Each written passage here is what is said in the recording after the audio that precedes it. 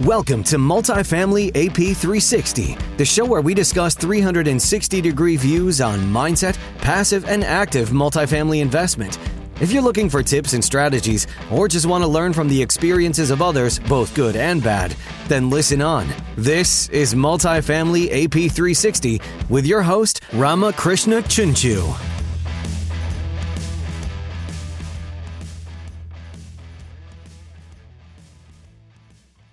Today's our guest is Michael Tich from Home Room. Welcome, Mike. Thanks, Obama. Yeah, a little bit about Mike. So Michael Tich is the co-founder of Home Room, a home sharing app that connects users to roommates, social opportunities, and a host of tech-enabled property management tools.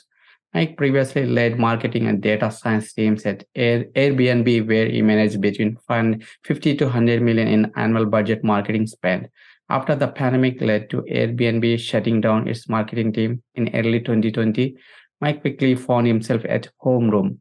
As CMO, he has helped the early-stage companies secure $500K in funding, while growing from 20 to 100 rental properties. So what led you to pursue a career in marketing and data science? It was kind of just like random, right? Like I studied industrial engineering in college, moved out to the Bay Area, kind of was just looking for whatever job, and ended up finding something over at Google where they needed some help on really just writing a bunch of SQL queries to their marketing team, and realized I was pretty good at taking a lot of those abstract, like very hard data science principles and just explaining them and making them useful for marketing teams to understand and action on. And then, kind of just went from there. Ended up like getting a bunch of other jobs and they're basically the same thing. And I ended up finding myself at Airbnb after a startup I had been working on kind of fell apart for about the year before that. So Got it. So how do you think the digital marketing environment has changed over the years? It's definitely gotten harder just from like the measurement perspective, right? Like it's become, on the web, it's still not too bad, right? But like iOS 14 has made mobile quite a bit harder. It's still not too bad, right? I feel like marketers have gotten very creative and a lot of workarounds. I feel like most recently, I feel like the AI stuff has been like just huge and literally in the last like 2 weeks. Right. Like I feel like ChatGPT has just changed like a lot of stuff in terms of just like, I don't know, the amount of SEO agencies I found that are just basically just using it and making some edits is just insane. So things are always changing, always down to learn more stuff. Like we just published like 20 blog posts in like 2 days a few weeks ago. And like they're actually getting traffic, right? Like they all aren't getting traffic, right? But like you make enough edits and it works out. So Got it. So what strategies have you found most successful in targeting and engaging customers? I mean, for Home Room specifically, it's almost all Facebook ads, which is like definitely not what you would normally expect, right? Like you would normally expect it was like, oh, you do like sales and outbound and those type of things. But for some reason, what really works for our business is just trying to find ways to do as much Facebook ads as possible. And I think part of it is just like it's channel that works really well. You have a lot. It's not like it's very undersaturated in terms of like where people are in terms of like looking for investment opportunities. And like there's a lot of room to get really, really good on the creative, right? But like if you can get the creative working, you can get people to actually take action more, you can end up paying a lot less. That can get harder on more like brand-driven channels, right? Like if it's on a YouTube ad, it can get a bit harder. Unless like I'm also not as good of a video creator, so that obviously makes it harder. From your experience point, where do you get more success? Facebook ads versus YouTube ads? Facebook is like 90% of it for us. We've done like testing with YouTube. It's been like kind of mediocre. We've been testing with LinkedIn. It's been kind of mediocre, but like, it's been for a while now. I would say about 90% of our traffic is just like showing people data on Facebook. I think a lot of real estate investors, they care like a lot about just like, what are the numbers looking like? What are what's the information about this deal? And just sharing that, right, is like kind of the best way to be like very openly transparent. I think a lot, even as we've noticed like interest rates rise, it has gotten harder, but we've still been able to get like a non-negligible amount of new investors. And part of that is like, okay, we just be a little bit more selective on the deals we're pushing. Can we offer any type of like upfront deals in order, like in terms of like our property management fee to make like that first year or two before you be able to like refinance to be like really make a lot of sense and whatnot. So got it. So did you test out other platforms like LinkedIn or Twitter or Instagram or TikTok, anything else? Yeah, I mean, Instagram is kind of the same. TikTok, we've been having trouble getting the creative to work. I've had it work before and like for other companies, but it's like, yeah, it's always a tough one, right? Because it's like, I'm not like a TikToker, right? So at some point I got to find like a more brand, like a TikToker that can actually make good real estate investing content, on the platform. I definitely think it's possible. We just haven't done it yet. Yeah, LinkedIn's been kind of okay. I think the main thing with LinkedIn is it's just like very hard to scale. Like you can get to maybe like a little, like maybe one or two investors a month in there.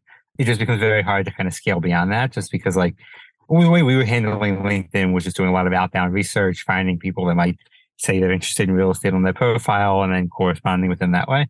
It's just, yeah, it's a lot of work for not that much return is what we kind of found. Yeah, got it. So how much personality type suits for different platforms? Like personalization, you mean?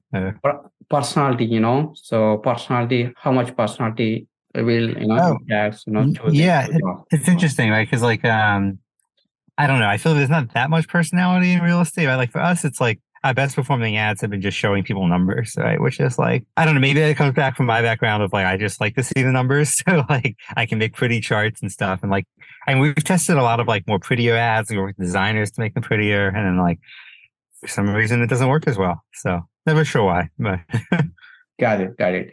How do you feel that the data science has impacted the world of digital marketing? Yeah, I mean, like, so back when I was at Zynga, I feel like I was much more on the data sciencey side, right? Like, I feel like my more recent jobs have been more on like the, just like actually running the campaigns, running the ads. That was a lot of, okay, like, how do we just get the data in front of marketers to help them make like those decisions? Which is like, yes, it's a lot of data science. It's as much analytics as it is data science, right? So you have to build out LTV models. You have to look at, okay, like predicting very early on in the life cycle, how much is this user going to be worth? And then showcasing that data to whoever is making those decisions. So that they can say, oh, this channel is working 50% better than this other channel. I'm going to allocate more money here. Zynga in particular, we had a portfolio of 20 games back when I was working there. And like 10 of them were just like unmarketable because they just didn't perform as well. So showing that data very transparently for everyone involved made those decisions. I mean, obviously not like ridiculously easy, but it was like, yeah, you look at the data, like you can see, oh, like cut off these 5 games, spend more on these 6 games, right? Like back when I was at Facebook, I was supporting the gaming vertical, and like I think they are kind of some of the most data driven companies out there, especially on the marketing side, right? Because like, yeah, you get your CPL, like you get your click through rates up or down by 20%. It can be like a pretty large change in terms of those LTV to CAC ratios, right? So what is good, good percentage of click through rate, or what is a good, percentage from your point of view? Yeah, I mean, like, so obviously it matters. I mean, the main metric I kind of look for is like, you want to try to like optimize as far down funnel as possible, right? So if people if it's a mobile game, for example, you're going to want to like optimize to just like LTV to CAC, right? So like, what is the revenue you're getting back from your marketing spend over like that user's lifetime? That becomes a bit harder, like for us on the investor side. They might not buy like at all for maybe 3 months. So we kind of just like, okay, we have like more intro KPIs, like, okay, what are they booking meetings? Are they going through like a demo process and like these other more like early indicators that let us say like, okay, like, is this campaign working? Is this not? Should we spend more money here? Should we, yeah, and whatnot. So yeah, there's a lot of nuance on Facebook, right? Because you have like lead gen, you have more like, you have the different targeting options, or your broad targeting lookalike and everything else. So, and then there's retargeting, which is obviously not as incremental. So that becomes like a whole other measurement problem of how do you actually get to incrementality? Yeah, I don't know how much detail your audience is in like Facebook marketing, but I can go as detailed as that would be helpful. Yeah. How often you review the results? Usually like 3 times a week. I don't always make changes 3 times a week. Mm-hmm. But yeah, like usually I'll have like a rolling meeting. Well, kind of at least check in, see how it's doing. Do I need to make any changes? Do I need to add anything? Is like the general guidance within gaming was to like refresh creative every 2 to 4 weeks. So it's like I'm doing a little bit more than that, and sometimes, and then like some of the core ad sets that are like performing really well, I'll change them a lot less. But yeah, it varies. Got it. So would you share any challenging experiences implementing data science into digital marketing? Yeah, I mean, like one thing I think I realized is the marketing team actually matters quite a bit, right? So all the gaming companies I've like worked with and worked at, like the marketers are very data driven. I've worked with other marketing teams that are not as data driven. So like yeah, if your marketing team is like from a very much a brand background, it can be very hard sometimes to them to get like, yeah, you even get them the data, but then they won't actually use it, right? So that's where you're like, you have to get kind of a bit directive with like, okay, make these 6 decisions, right? Like do these 6 things, and then they go and do them, hopefully. So, which is obviously a different data science problem, right? Because then you're like, you're actually having to make the decisions, which is weird from a data science perspective, but yeah.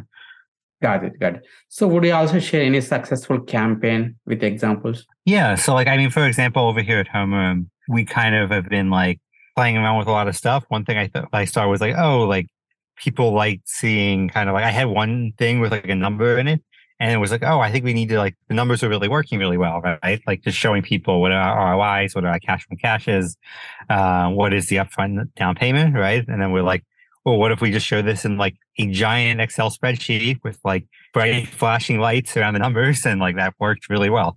And I think part of it is like you just have to like catch people's eye and like, oh, like this is working, and then double down on that accordingly.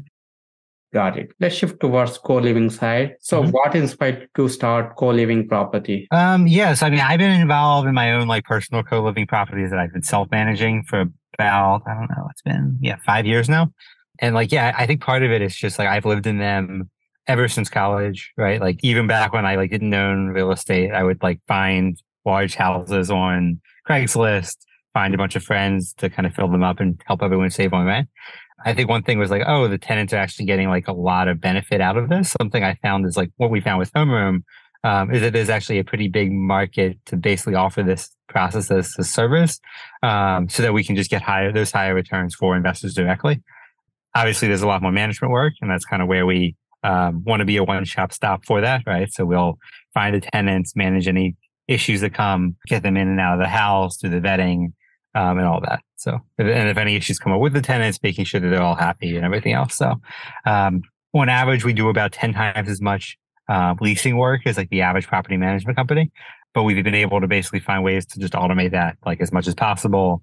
A lot of overseas help to get those costs down, so we don't have to charge way more, right? So, Got it. Got it. So how do you manage tenant relationships and handle disputes? Yeah, I mean, like one, we have like we have a lot of different text tools, right? So just talking people through it.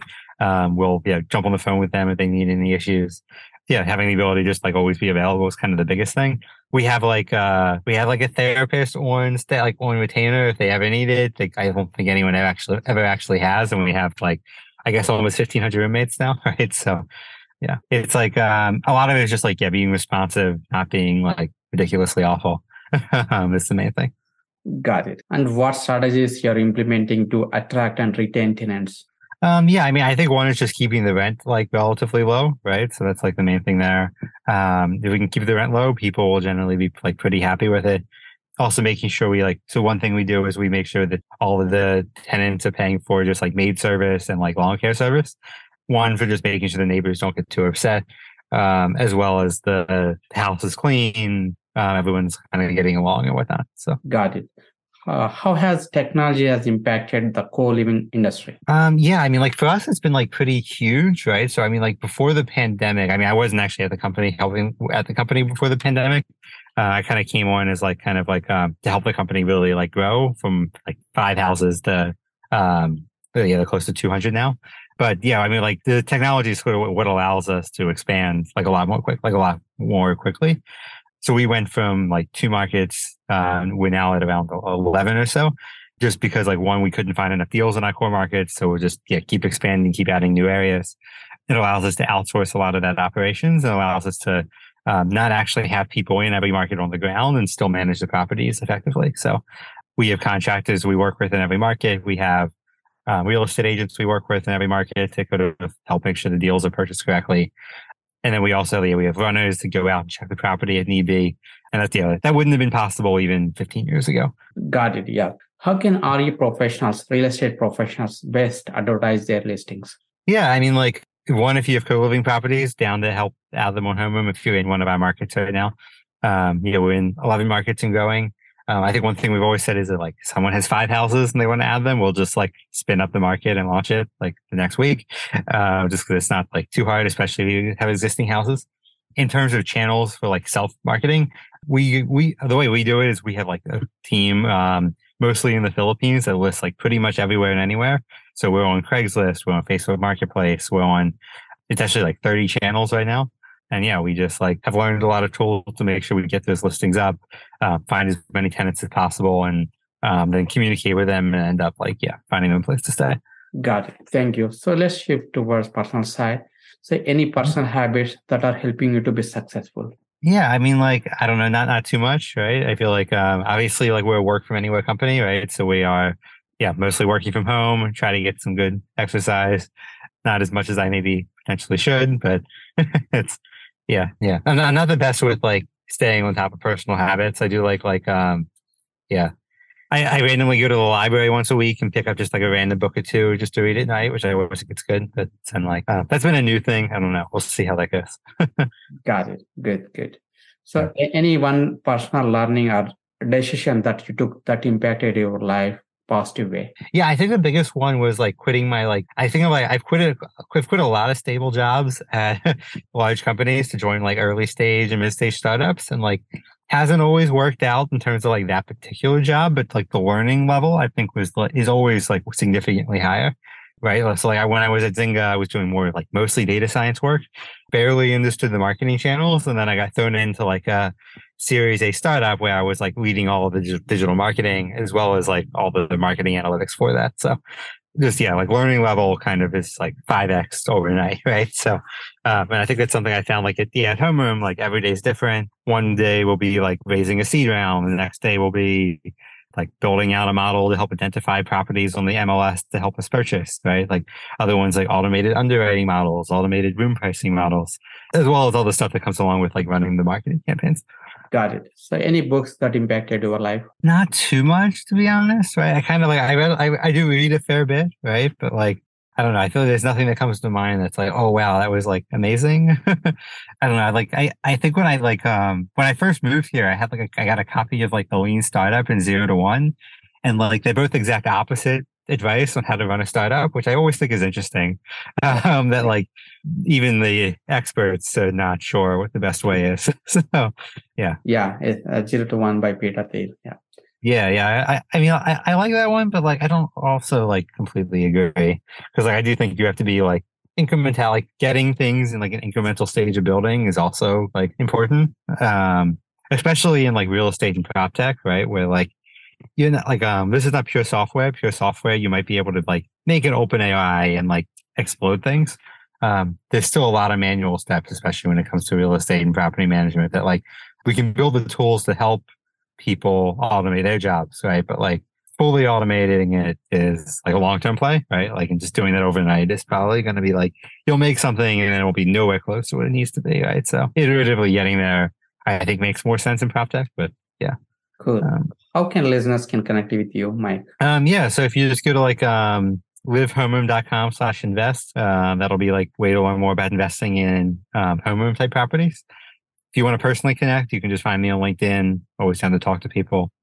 Like bit.ly/mtich will take you right there. So awesome. And thank you very much, Mike. Thank you for sharing your expertise on digital marketing and co-living, expertise. Thank you. Thank you very much. Oh, thanks.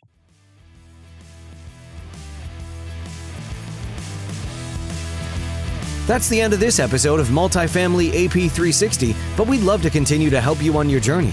Head to ushacapital.com/podcast to join our email list for more tips and strategies. And don't forget to subscribe to the podcast so you never miss an episode. This is Multifamily AP 360 with Ramakrishna Chunchu. We'll see you next time.